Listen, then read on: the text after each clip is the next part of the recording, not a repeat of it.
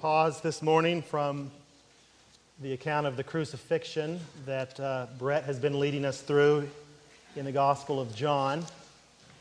And we're going to back up and take a look at the events in the last week of the life of Jesus leading up to the crucifixion, but from the perspective of a different biblical author, and that would be the writer of the Gospel of Mark. So I'm going to ask you in just a moment to turn to Mark chapter 11, but first I have a passage I want to read from the Old Testament. It's Malachi chapter 3. Malachi 3, and basically the first 7 verses. So written through the inspiration of the Holy Spirit about 400 years before the coming of Christ. He makes this prophecy through his servant Malachi.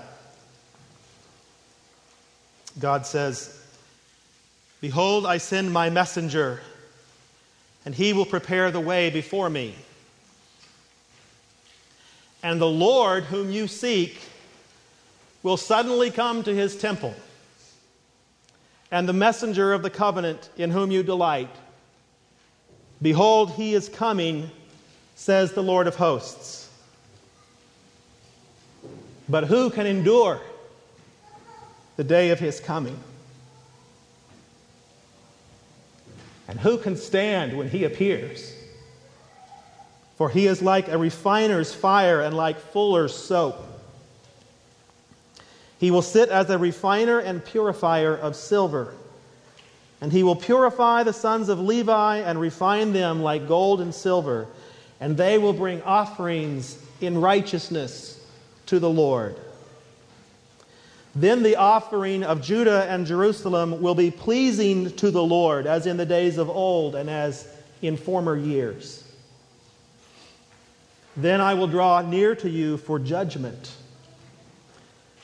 I will be a swift witness against the sorcerers, against the adulterers, against those who swear falsely, against those who oppress the hired worker in his wages, the widow and the fatherless, against those who thrust aside the sojourner and do not fear me, says the Lord of hosts.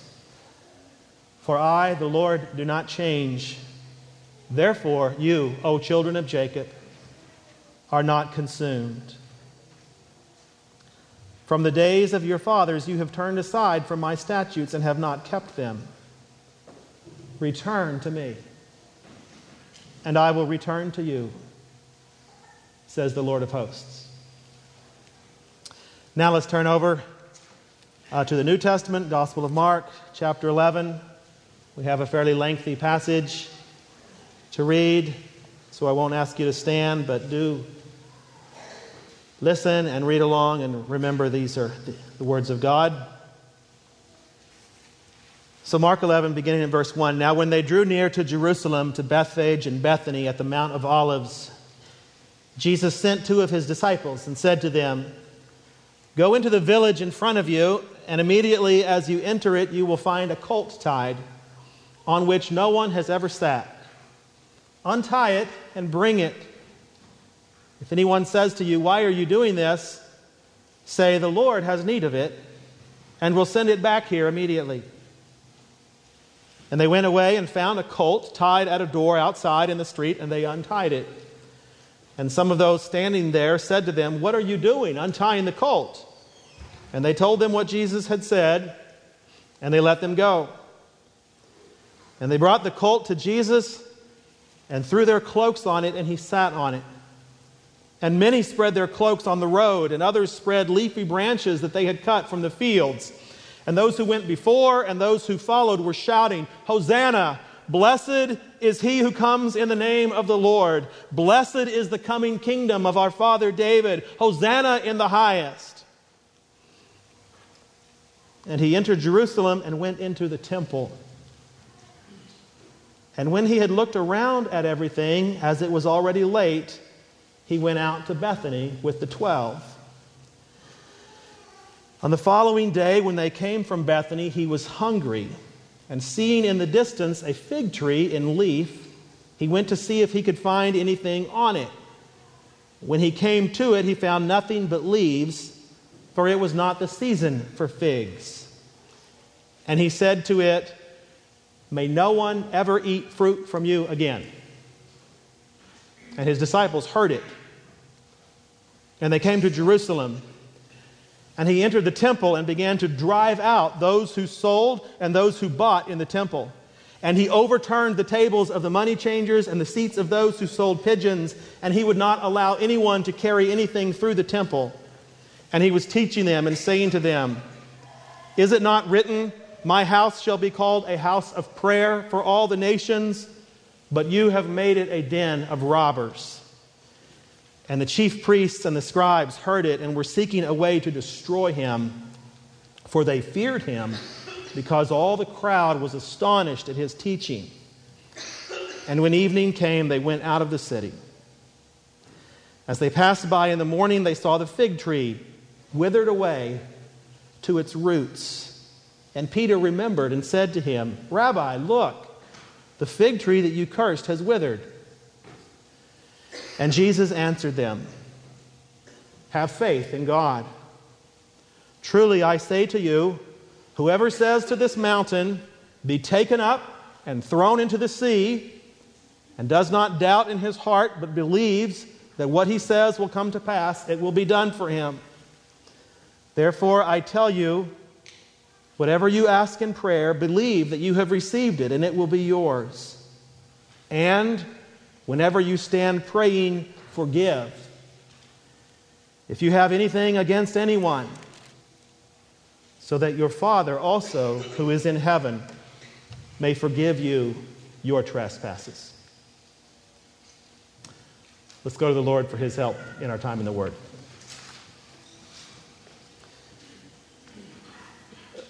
Our Father, we ask that you would send your Spirit to be present among us. Would you meet us in our need and our inadequacy? Would you make your true and faithful word profitable and fruitful in our lives? Would you help us to walk in faith and obedience that glorifies you? We pray it in Christ's name for his sake. Amen. Well, Mark tells the story of the triumphal entry in a way that is slightly different from the other Gospels. Of course, this doesn't mean that any of the accounts are contradictory or inaccurate, but rather each one focuses on different elements that help them make the particular points they want to emphasize. So, for example, Mark does not quote from Zechariah 9 the way Matthew and John do. He's not trying to demonstrate the fulfillment of that particular prophecy. Mark also does not include the protests of the Pharisees as it's recorded by Matthew and Luke. It is only Mark who gives enough detail to show that the triumphal entry and the cleansing of the temple actually take place on 2 different days, 2 consecutive days. If you only read Matthew and Luke, you could get the idea that both of those events took place on the same day. It's not that they say it's the same day, but they just don't go into detail about the timing. But because of this added detail about the timing, it is only Mark who intersperses the story of the cursing of the fig tree within the same period of time that includes the cleansing of the temple. In other words, Mark is telling the story in a particular way that pays specific attention to certain details so that we, the readers, will make certain connections he wants us to see. The Holy Spirit, we know it was the Holy Spirit leading Mark to record these events in this way to make plain a connection between at least 3 events. The triumphal entry has a purpose, which is tied to Jesus cursing the fig tree, which has a purpose which is tied to his cleansing of the temple. The 3 events are tied together in a single story. which makes a particular point. And the point is not so much the meekness of the king riding into Jerusalem on the foal of a donkey as it is emphasized elsewhere. Here it is the authority of the king coming to assert his ownership over God's house. The Lord is coming to his temple. It's the promise we read just a few minutes ago in Malachi chapter 3. The Lord whom you seek will suddenly come to his temple. Remember how that was described.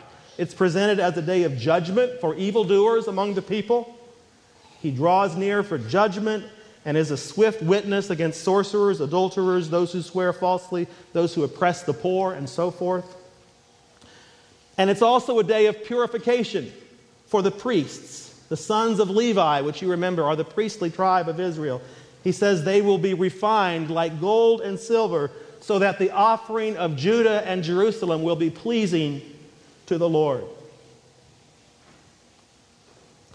You see, when the Lord comes to his temple, it's not like a political candidate running for office, trying to get everyone to approve of him and vote for him, vote in his favor. It's not so people may examine and evaluate if he is worthy to take authority over God's house.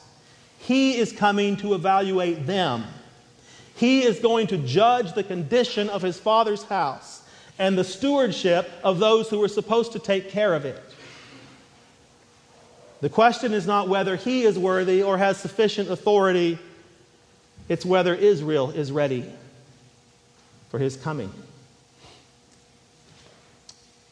You see, Israel stands in a unique relationship to God. They're called God's chosen servant in the Old Testament. They're called to serve him in his household, and by doing so, they're to be a light to the nations. And now the Son, the Lord and Master of the house, is coming, and he's going to evaluate whether the servants have been faithful to prepare for his coming. So here are the three events, all tied together in one narrative to show Jesus as the Lord and King who comes to assert his authority over God's house. It's the entry into the city, and they're on the screen for you. The entry into the city, the cursing of the fig tree, and the cleansing of the temple. And let's look at these in the order that they're given to us here in Mark's account. First of all, the entry into the city. I want us to notice a few things that Mark calls our attention to in this part of the passage. One would be the authority of Jesus over the colt.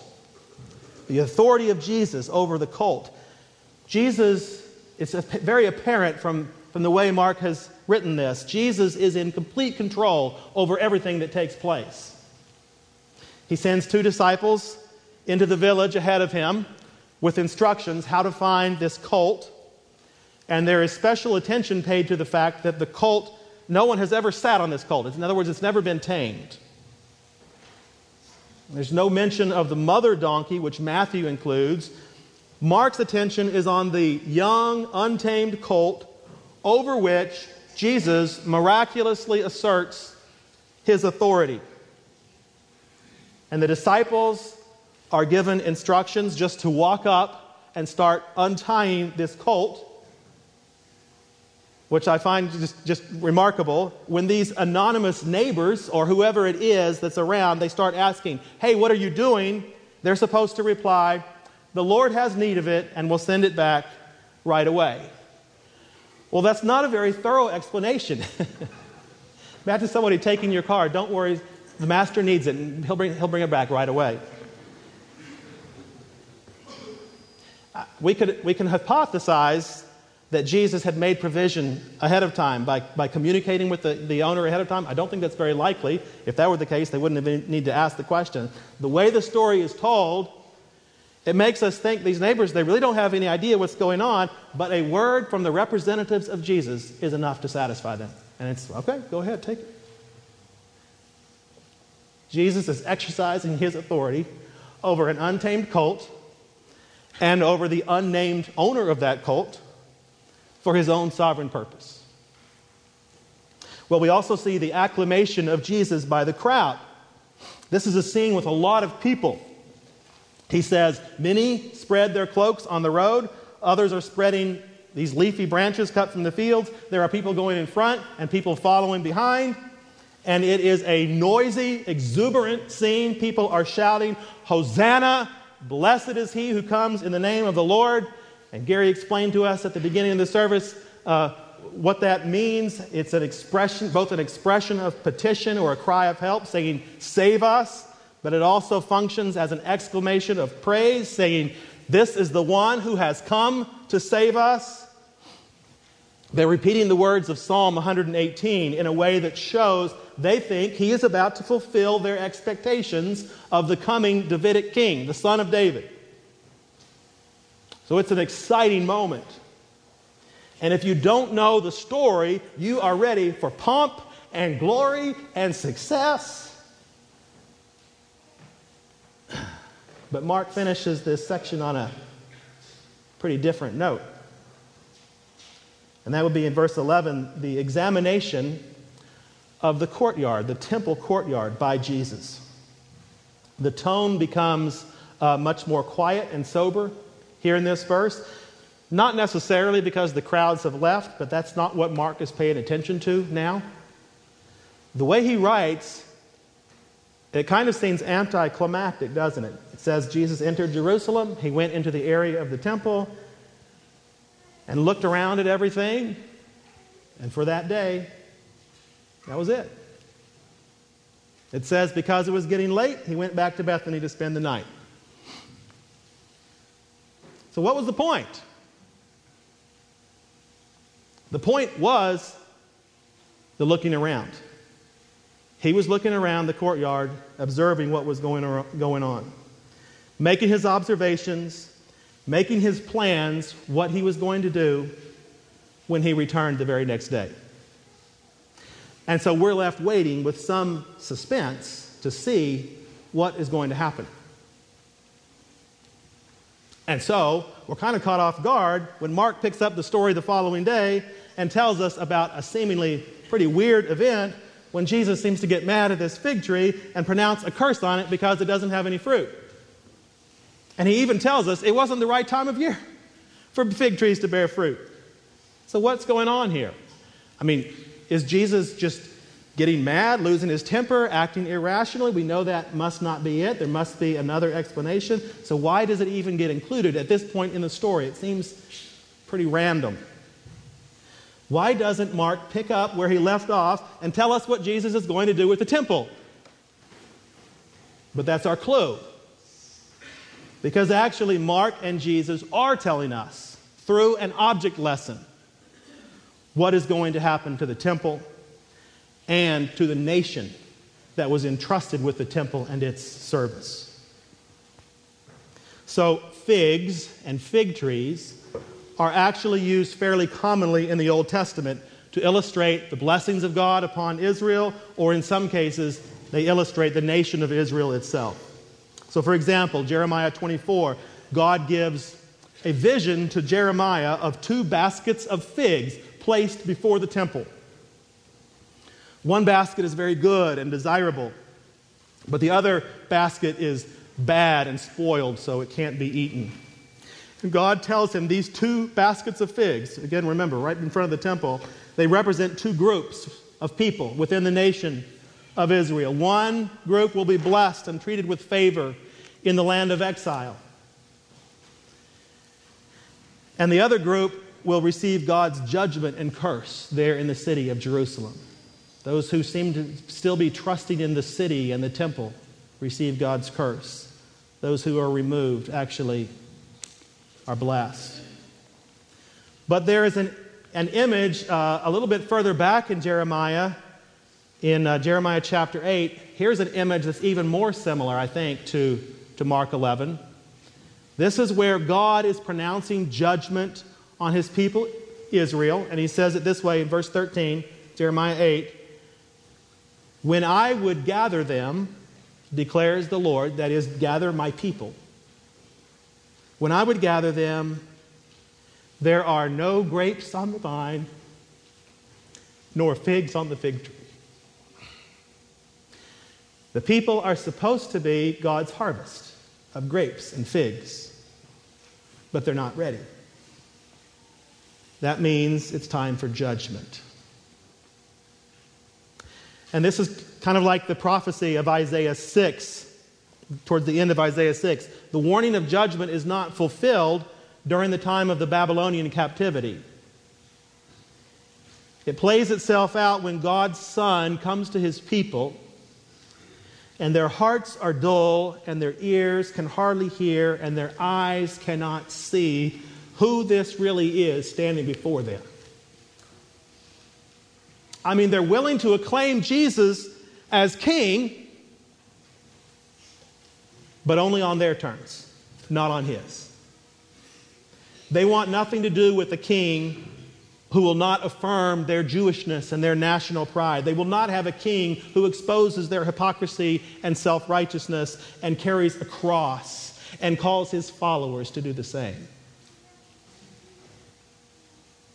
So when Jesus announces the curse on the fig tree, he is actually announcing the fulfillment of Jeremiah 8 to his disciples. Even though we're pretty sure they did not get it, they did not understand it at the time, but later the Holy Spirit brought these things to their mind. They understood the true significance of what they had seen, and it's why Mark puts the story together the way that he does. The fig tree represents the nation of Israel. They are not bearing fruit for their king. So Jesus says, I am going to take over. I am going to execute judgment on the faithless servants who have rebelled against me, and I am going to accomplish God's purpose for his house. And that brings us to the third section of the narrative. It's the cleansing of the temple. So everything we've looked at so far shows us this is actually what Jesus was planning from the previous day. Remember, when he went into the temple and was looking around. He had seen the merchants and the money changers practicing their business in their obvious arrangement with the temple authorities. They're making a nice profit for everyone involved. And Jesus says they have completely perverted God's intended use of his temple. So he refers to Isaiah 55, where God says, my house shall be called a house of prayer for all the nations. And Jesus says, you've made it into a den of robbers. God had revealed his stated purpose for his house. He gave the stewardship of that house to his servants, and they care nothing about his purpose or their stewardship. It's just a good business opportunity for them to take advantage of. So we need to see when Jesus comes back the next day, it's not like he suddenly just can't take it anymore and he loses control. He's been planning this very deliberately. It is time for him to assert his authority over God's house and see to it that God's purposes are finally fulfilled. So he takes charge over the whole temple area. He drives out the people selling and buying their goods. He turns over the tables of the money changers, the seats of the pigeon sellers. He sets up his teaching, a little teaching spot there, right in the same area, and explains from Isaiah 55 why he's doing this. And from verses 16 through 19, we get the idea. He continues teaching and continues blocking the merchants from doing their business all day long, while the priests and the scribes are fuming because they are powerless to do anything to stop it. And it's only when Jesus is done doing God's business for that day that he leaves and he and the disciples go back out of the city. But Mark is not done telling the story.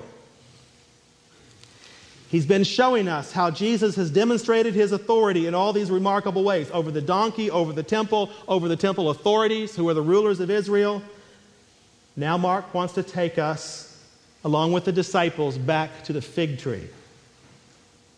Because this is where Jesus ties everything together. And he draws the conclusion he wants his disciples to see. So it's the next day. They're passing by that same spot. They see the tree. It's withered up down to its roots, Mark says. And Peter and the others, of course, are amazed. And Peter says, look, the fig tree you cursed, it's withered. And Jesus basically says, yes, here is what I am teaching you from this. And he gives instructions to his disciples about a life of faith and what that looks like. It's the life of God's new people. The life of God's new people, and that's the fourth heading on the screen.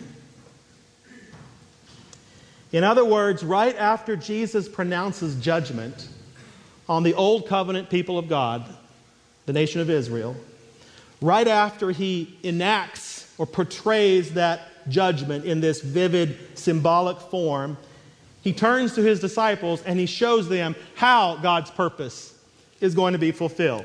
Jesus is creating a new people of God. He is calling a new Israel. He is building a new temple. You see, it's not a coincidence. He had chosen 12 apostles whom he says will sit on 12 thrones judging the 12 tribes of Israel. It's in Matthew 19. These men will become the foundation of the church, which Paul says in Ephesians 2 is the temple or the dwelling place of God by his Holy Spirit. He also says in Galatians 6, the church is the Israel of God because she is his new creation, where old covenant practices like circumcision have passed away. And instead of circumcision, what defines the new covenant people of God are the things Jesus describes and commands here in this passage. So let's take a look at these concluding verses. What are the defining characteristics that identify God's new people? We want to look at Jesus' words in their proper context. It's what we've been trying to set up all along. So number one, I think it's important, we need to see what is wrong with the abuse of these words, which is practiced by preachers of the modern prosperity gospel. And number two, so we will be instructed and challenged in some areas that are extremely practical and I think also very convicting because Jesus presents them as so foundational to the Christian life. So the first and most basic thing he says is, have faith in God. The life of God's new people is characterized by faith in God. And notice he does not say, have faith in faith, or faith in the power of your words to make things come to pass, as Word of Faith teachers would claim. Your faith is only as good as the object you place your faith in. We are called to have faith in the personal, living, sovereign God of the Bible who rules all things according to the counsel of his will. He is not helpless or impotent. He accomplishes his purpose in heaven and on earth. Neither is he remote and detached. He is fully engaged in the personal details of your life. I think we have a hard time keeping those two things together. In our particular theological circles, we know he is sovereign and omnipotent, but we begin to feel like he's going to do his will no matter what, so what role do we really have to play? And I want to address that a little bit more under point 3, but for now, I just want to say, faith in God means faith in the full picture of how God reveals himself in his Word. Yes, he is powerful and transcendent and sovereign. He is also personal and responsive to his people. So the faith Jesus commands us to have is not a vague sense that everything will turn out okay in my life. It's a trust that requires knowing God for who he is. Number 2, a life of faith includes a zealous pursuit of God's revealed purpose. A life of faith includes a zealous pursuit of God's revealed purpose. This is what Jesus has been all about in all his actions, in all the events leading up to this point in the story, right? As the king of God's kingdom and the Lord of God's house, he is coming into town to bring about the necessary changes to see to it that God's purposes are going to be fulfilled. What are those purposes? God wants to establish a house of prayer for all nations. Israel has failed to bring that about, so Jesus says, I'm going to do it. I'm going to make it happen. How does he do that? He submits his will to the will of the Father. In just a few chapters, he's going to pray, in just a few days from the account written here, he's going to pray, "Nevertheless, not what I will, but what you will." He's going to give his life for this new people he's creating. The living temple will be built upon his death and resurrection. So we see how this runs completely contrary to the prosperity gospel I mentioned a few minutes ago, and how prosperity preachers abuse passages like 22 through 24 here. The prosperity heresy says we should claim these verses for our personal material gain here and now. The way of faith presented in this passage embraces suffering in order to bring about the fulfillment of God's purpose. And that purpose is defined not by earthly gain, but by the establishment of God's house, which is a house of prayer for all nations. The priests in this temple are purified according to the promise. Remember, we read in Malachi 3, they're purified to offer up sacrifices that are pleasing and acceptable to God. That's what God is about. That's what Christ is about. What we're called to follow as well. And that brings us to our third point, which is this: a life of faith shows itself in confident prayer. A life of faith shows itself in confident prayer. So he does not tell us to pray and have faith that God will remove suffering from our life. He does tell us to pray and believe that God will remove every obstacle that stands in the way of fulfilling his mission on earth. God is building a house of prayer, and he uses prayer to build it. And I think a lot of us, and I'll have to include myself, we struggle with a lack of confidence in prayer. Our prayers are often half-hearted and apathetic, and do not reflect the kind of boldness that Jesus tells us to have in this passage. I don't know all the reasons. I can think of a couple of possible reasons. Number one, we don't have confidence that we're really praying according to his will. We can correct that if we take his will seriously, fashion our lives according to his will, take his purposes and priorities seriously, like building his house. Sometimes when we do think we're praying according to his will, we might think it doesn't matter because he's going to do his will anyway. But James 4 tells us there are things that it is God's will to give us if we ask, which he won't give us if we don't ask. You have not because you ask not. In other words, he uses our prayers to bring about his will. And you don't have to explain how that works in order to do it. Like a farmer plants his crops, he doesn't have to understand the scientific process of fertilization and germination and photosynthesis, how all that works. He just plants his seeds because he knows God makes them grow. He also knows if he doesn't plant them, or if he plants them the wrong way, God won't make them grow. Jesus says, ask in prayer, ask in faith, and that's how God makes his kingdom grow.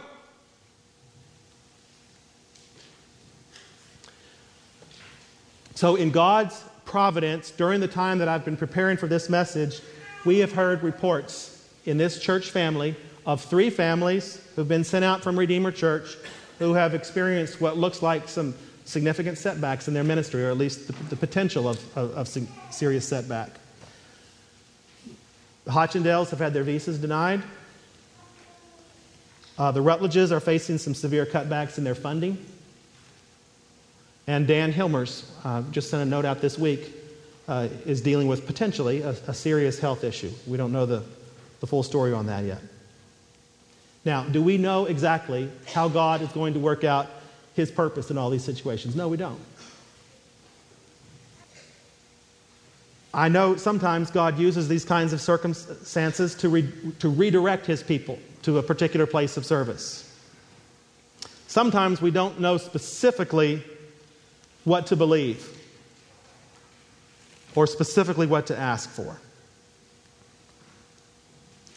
But it would truly be tragic, I think you will all agree with me, it would be tragic if God withheld his provision for these servants that I've just mentioned in these areas just because we weren't asking for his provision. Then on the other hand, I know many of you are praying for Dan and Amy and Kevin and Sunday and Max and Laura. And I have to say that brings me true joy and substantial encouragement, because this is the evidence of God building his house. Okay, there's one other point Jesus considers it necessary to make. This is number 4. A life of prayerful faith requires forgiveness among the members of God's family.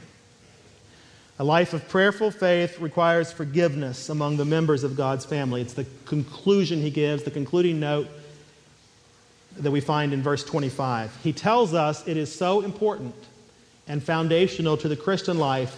If we don't forgive, God won't forgive us. And this is not the only place he says that. He says it in multiple places. Matthew 6, the Sermon on the Mount. Matthew 18, the parable of the unforgiving servant. According to Jesus, you cannot call yourself a Christian if you're not willing to forgive those who have hurt you. You cannot pray in faith, you cannot walk the Christian walk, and you have no grounds for assurance while you are harboring bitterness in your heart toward others, and especially toward other Christians. If you refuse to forgive another, apparently you believe that your sin against God is not as great as that person's sin against you. And God sees your refusal to forgive that person of a rejection of his forgiveness toward you. So if that's where you are today, the only help, the only hope I can give you is to tell you to repent and look at your own need for mercy and find your motive for forgiveness in the greatness of God's forgiveness toward his enemies like you. And again, I also know of some of you who have passed through dark times of real hurt because of hatred or injustice you experienced at the hands of others. And even though there were times when you weren't sure if you were going to be able to forgive, you reminded yourself of what God had forgiven you. And that enabled you to let go of the anger that you were feeling. And you may not see it yet, but that's beautiful. That's how Jesus equips his followers to live a life of faith. That's how God grows his house. God is accomplishing his purpose to build a house of prayer for all nations. If you are a follower of Christ, you are a participant in that purpose. It's not because you're more righteous and more faithful than the Jews of Jesus' day. It's because Christ sovereignly and graciously made you part of his house. Now, there may be some here this morning who need to examine yourself, and you may need to conclude you're really not participating in that purpose. And you're not a follower of Jesus Christ. You're busy building your own house. You've got your own dreams you want to pursue. But if you know that Jesus is your Lord and your Savior, these words are not a heavy burden. They're a strong source of encouragement. You have every reason to believe fully in your Heavenly Father. You have every reason to pray with confidence. You have every reason to forgive those who have sinned against you. Christ is building his church, and he tells us the gates of hell will not prevail against it. You have the enormous privilege of participating in that task, and you can pursue it with gusto because Christ possesses all authority in heaven and on earth And he willingly uses that authority to produce faith in your heart, to answer your prayers, and teach you to forgive. He's making you part of his house of prayer. Be obedient to that. Be grateful for that high calling. We're going to ask Marta Shea to come up and lead us in prayer at this time.